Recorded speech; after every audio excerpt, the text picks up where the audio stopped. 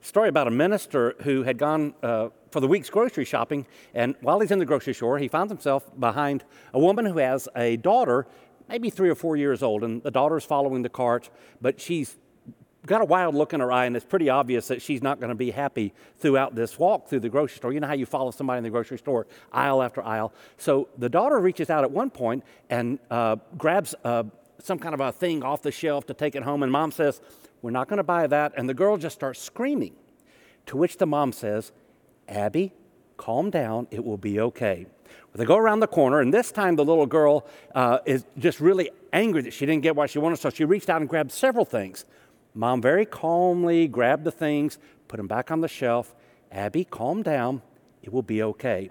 Well, now they get to the last row, and on the last row, the girl just swipes her arm across and knocks everything off the aisles and starts screaming at the top of her lungs. Mama very calmly picks it up, puts it back on the shelf, and says very calmly again, "Abby, calm down, it will be okay." Well, when they got to the checkout line, the minister just thought he should issue a compliment. He was really impressed by the way the mom handled the young girl, so instead of speaking to the mom, he leaned forward to the girl and he said, "Abby, you should consider yourself blessed to have a mommy like this."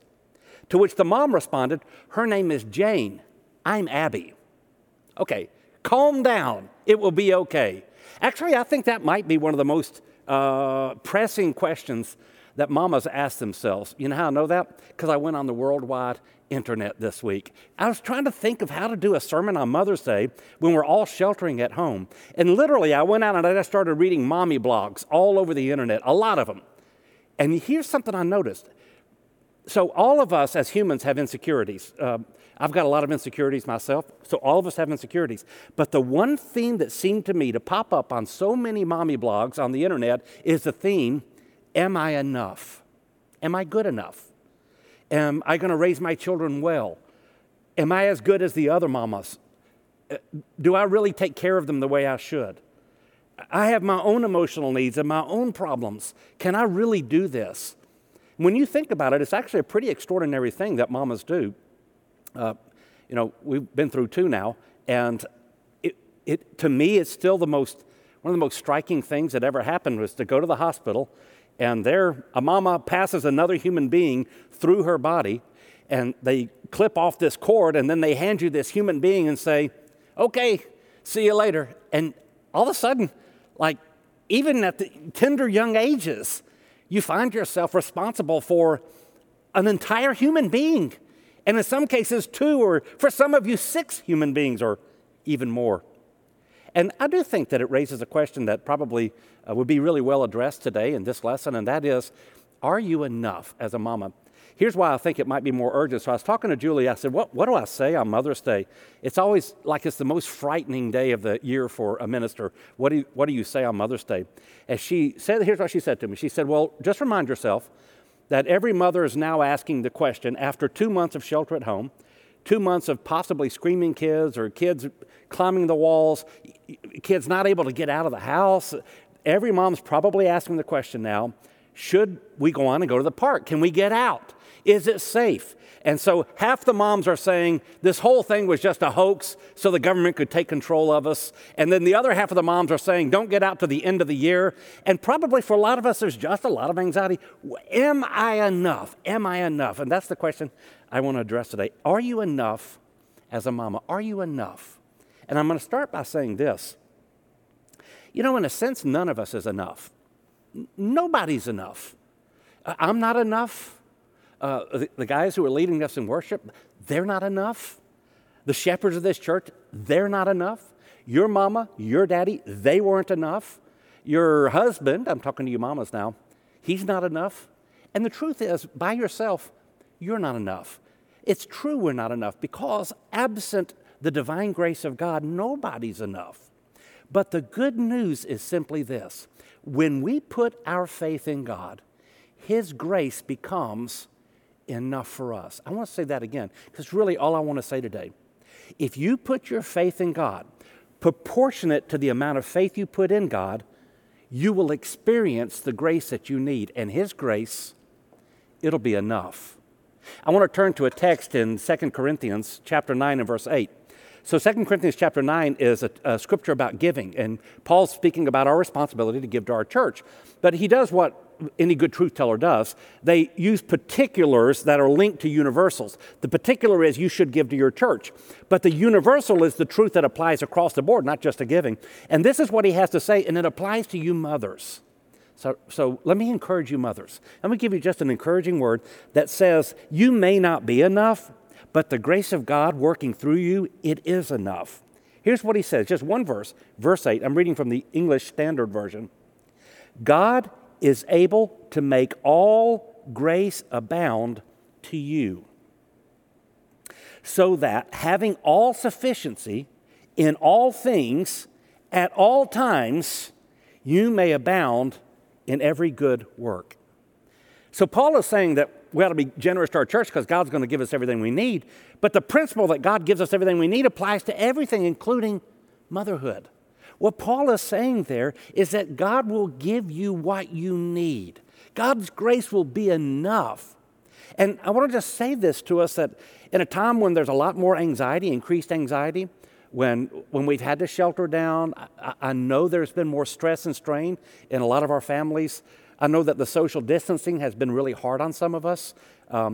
So I've been getting out just a little bit lately and going to some of the stores and so forth. And as I run into you at the stores, I hear a lot of you just say, it's been really hard to be isolated and alone. And if you have any propensity towards mental health issues, or if you have a personality disorder, or if you just wrestle with loneliness, it's been really hard times. I want you to feel reassured, Mama. The grace of God will give you everything you need. I grew up in a time when in many of our churches, we just didn't talk a lot about grace. Thank God that's over. But in the place of no discussion about grace, I think some of us have learned an inadequate view of grace. That is, we think of grace as simply an act of forgiveness. And I want you to know that's a great gift God gives us, that God does forgive us. That is an act of grace. But in the Bible, grace is more than just a transaction that says you're forgiven. In the Bible, grace is a divine power. It's a divine provision. It is God divinely giving us the strength that we need. Think of a few verses. So 2 Peter chapter 3 and verse 18, Peter is talking about the need for us to acknowledge truth. And then he says this phrase, he says, I want you to grow in grace. So he's not just saying, I want you to be forgiven and then baptized. That's true too. What he's saying is, I want your grace to flourish. I want the divine power, the blessings of God within you. I want it to grow. I want it to become bigger and bigger. When Paul is writing in 2 Corinthians, just a few chapters later in chapter 12, Paul has some kind of illness, some kind of disease, and he prays to God, take this away from me. And God's answer to him is, no, my grace will be enough for you. I even think about Mary.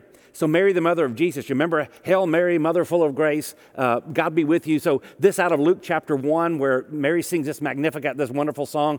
But what happens is the angel comes and he says, God will show you grace. And Mary's response isn't to say, oh good, my sins are forgiven. Her response is to say, oh, now that I'm lowly, I will be lifted up. Now generations will speak of me. She understands that God's grace is not just an act of forgiveness, it's God's provision for us. What I'm trying to say to you, mother, is this. God's going to supply what you need. Because grace is more than just, I forgive you. Grace is God giving us all the blessings that we need. Maybe not all the blessings that our sometimes immature hearts want, but all the blessings that we need. So I told you I was out on the internet. I found one site by Kimberly Stokes. Her website is called The Peaceful Mom. And she listed some things. I'm going to use her list. I'm going to adapt it just a little bit. God's grace is enough. It will be okay. God's grace is enough even when you even when you do feed your children macaroni and cheese from a box. God's grace is enough even if you have piles of laundry in several rooms of your house. God's grace is enough even if you never create food origami for your children's lunch boxes. God's grace is enough even if you use a cell phone while your kids are on the playground. God's grace is enough even if you've served cereal twice for supper this week. God's grace is enough even if dirty dishes are piled up in the sink and you don't know when they were used. Even if you haven't lost all your baby weight, even if you have a gray hair, and even if these things happen and your child is just in kindergarten. God's grace is enough, even if you occasionally allow your children to watch television for 3 hours straight. And God's grace is enough, even if your toilet hasn't been cleaned in a month. The truth is, God's grace is enough in the big areas, the areas that matter. God's grace is enough because beneath all the conflict and all the anxiety and all the stress, God's grace will give you peace. I'm not saying God will take away conflict. He doesn't. Not always. But what I am saying is, deeply held beneath the conflict, God will give you the peace that you need so that when you lay your head on your pillow at night, you can sleep. God's grace will give you joy. I mean, you can find joy even in the middle of conflict. You can find joy in the middle of chaos. You can find joy even sometimes. And I know this because I've been there. When you're sitting in the hospital and you're wondering what's going to happen with your child. God has a way of giving us the grace that we need. Jesus speaks about physical grace when he reminds us that we shouldn't worry about food or clothing or what we will drink, what you eat, what you drink, what you wear. He says this. He says, look at the birds of the air. They don't sow or reap or store away into barns, and yet your heavenly Father feeds them. Are you not much more valuable than they are? And then he says, look at the flowers of the field. They don't labor or spin. In other words, they don't manufacture clothing. They don't labor or spin. And yet, I'll tell you, not even Solomon, in all of his beauty, was dressed as one of these. This is how God cares for us. I want you to see that you may not be enough, but God's grace is enough. I really want to say this because I want to give you some permission to cut yourself some slack. You know, I'll never be a mother, never was one and never will be one. But there are some analogies for fatherhood. Let me tell you what I remember. When my kids were home growing up, I remember every single day of my life some gnawing feeling that if I blow my job as a father, my kids will go hungry. They'll lose their insurance. We'll have to sell the house, and who knows what will happen. I mean, every day of my life as a father, that has chewed on me. That feeling that if I fail, the whole world for them collapses. And I have to be honest with you, I let that rob me of a lot of joy because I didn't really trust God at times. What I want to say to you, especially those of you who are younger mothers, I know it's stressful. I can't imagine what it's been like. Some of you got 3 or 4 kids. I can't imagine what it's been like for you. But just put faith in God. He's going to give you all the grace you need. Even when you don't feel like you're doing a great job, the provisions of God will care for the areas where we're not strong. God's grace, it is enough. Now, let me give you another truth. It's simply this. God's grace is experienced in proportion to your faith. I'm going to say that again. God's grace is experienced in proportion to your faith. Now, I'm not saying that if you believe harder, you get more grace. I'm really not arguing that. God's grace is all around us. Even non-believers receive immense grace from God. So I'm not arguing that God gives his grace proportionate to our faith. What I am arguing is we experience the grace he's already given. He's given all of us. We experience it more in proportion to our faith. So it's not that God increases it the more we believe. It's that we experience it more. We're the ones who get to enjoy it more as our faith progresses. And that's what Peter means when he says, grow in grace. What he wants us to know is that God's grace blankets the whole world. It's already here. But we get to pick how much of that grace we experience, and we experience it through faith. So this is what Paul is talking about in Ephesians chapter 2, when Paul makes the statement that we are saved by grace, but through faith. It's our faith that enables us to enjoy the grace that God gives us. The more I trust in God, the more I discover that God is going to provide, that it is okay, that he is enough for me. He's enough for you even if your faith is weak, he's enough. It's just you won't know it because your faith is weak. So what I'm trying to encourage you to do is just say to yourself, I'm going to trust in God. Because the more I trust in him, the less I have to worry about my own inadequacies, my own insufficiencies, my own weaknesses, my own failures, my own worries. I'm trying to encourage you just trust that God will be enough because he will. And you'll experience his grace in proportion to the amount of faith that you exercise. So I want to give you just a couple of ideas here. So again, I just sort of racked my brain. What does this look like? And let me just tell you a few things that came to mind this week. One thing I want to say, I think probably the biggest thing, is let your family see Jesus in you. Your kids, they'll forget 90% of what you say growing up, but they'll never forget what they saw in you. That you are the role model for your children. Now, let me just pause and say this. You're really tempted, mamas, you're really tempted to become your children's best friends. I'm advising you don't do that. Your child needs a role model. Your child needs a disciplinarian. Your child needs a teacher. Your child needs a judge. Your child needs someone who makes rules and then generously but judiciously enforces rules. If you want to be your child's best friend, first be your child's parent. And when they grow up, they'll be your best friend.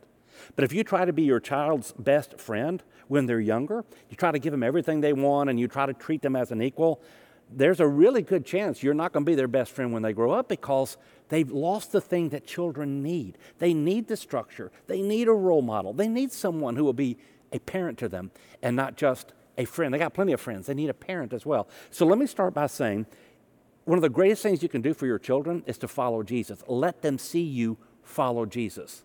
I want to get personal for just a second. So when I was a kid, I've said this before, but there's 5 of us kids in my family. When I was a kid, sometime, I can remember when it happened, but I don't know all the story. My daddy can probably tell me. I hadn't asked him.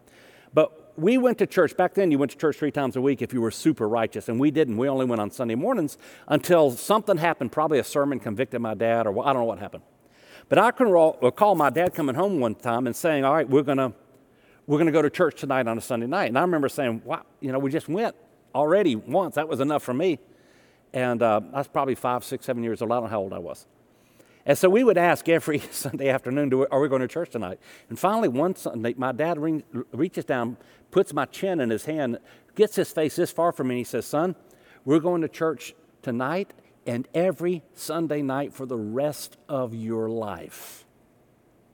And I didn't like that, but I discovered that there was something in that has forever helped me. And that is, I saw a man who was convicted to follow Jesus. And that became my path as well. Now, don't tell my dad that we don't have Sunday night church right now, because it kind of blew everything for him. But the truth is, my dad's convictions made all the difference in the world for me. I remember this happened to me one time. So now listen to the whole story before you tune me out, because you might tune me out halfway through. When I was in the middle school, junior high we called it, Thurman Francis Junior High, I came home and I wanted to play football. We played football every day, and I wanted to play football for the school. And I asked my mom, can we play football? I want to play football. I want to try out for the team. And she waited a day or two. She talked to my dad, and my mom came back to me, and let me tell you what she said to me. Now, don't tune me out just yet. She said, no, I don't want you to play football for Thurman Francis, for the Rams, because, she said, they practice on Wednesday nights, and you'll miss church. I was crushed. I was really angry with her for that. Now, let me just say this.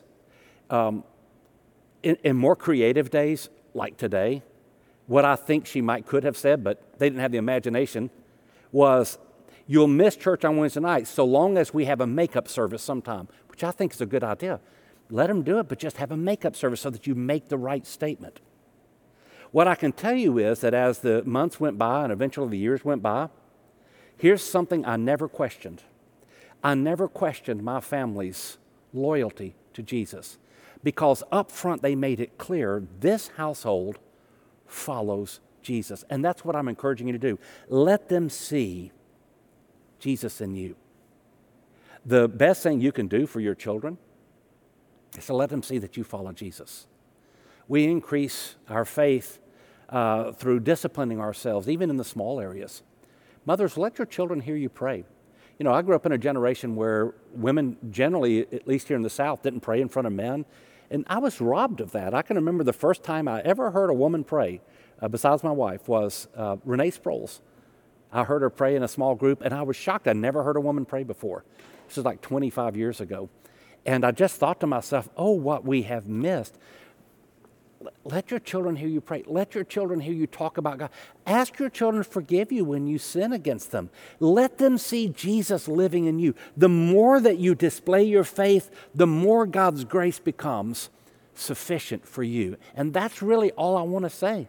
I just want to say God's grace will be enough, but you experience His grace in proportion to your faith.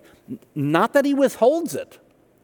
We just don't taste it if we don't eat it. And the way to eat the grace of God is to show faith in God. I want to sing you a song. So I was trying to think of what would be a good song. So again, I think we've got some good news coming. Very soon we're going to be getting back together as a church unless something goes way south that we can't predict right now. But I still want to sing to you a couple of songs. And I thought, I want to sing you a song written by a woman. And I spent quite a bit of time looking for hymns written by women, and I kept coming back to what I think is my favorite hymn of all times. In fact, it's such a favorite, I could easily choke up trying to sing it to you. It's a song about Jacob's ladder on Tel Bethel, in the city of Bethel. And I've had the opportunity now to go to the city of Bethel several times. The hill where Jacob saw the vision is still there. The rocks upon which he put his head, they're all still there. It's a phenomenal place to go, and it's just such a moving place to think that it was here that God came down on a ladder and connected Himself to humans. Well, in the year 1840, a Unitarian woman wrote a song about that has become perhaps one of the best known, certainly one of the best known English hymns of all time. She was English, lived in London. She had a really difficult life. Her mother died when she was 5. Her sister was sick. She cared for her sister until her sister died, and then she died at the age of 44 herself. Sarah Adams is her name. Right towards the end of her life, biographers say that she left Unitarianism behind. Unitarianism is actually the belief that Jesus is not the Son of God, but that there still is a God. Her biographers say she left that behind and became a believer in Jesus. And about that time, she penned a song that has been performed at the funerals of dignitaries, a song that has been sung all over the English-speaking world, a song that was even played on the Titanic as it sank. So yes, you probably know. It's the song, Nearer My God to Thee, written by a woman who was finding Jesus as though for the first time. I'm going to sing the third verse, but I want to read to you the first 2 verses. Nearer my God to Thee, nearer to Thee, even though it be a cross that raiseth me, still all my song shall be, nearer my God to Thee. And then now drawing on the story of Jacob, who's fleeing for his life on his way to his uncle's house many, many miles away, all alone on the hill of Bethel. Though like a wanderer, the sun gone down, darkness be over me and my rest a stone, yet in my dreams I'd be nearer my God to Thee, nearer my God to Thee, nearer to Thee. Can I sing to you the third verse? Again, from this woman who found Jesus right towards the end of her life. There let the way appear, steps unto heaven.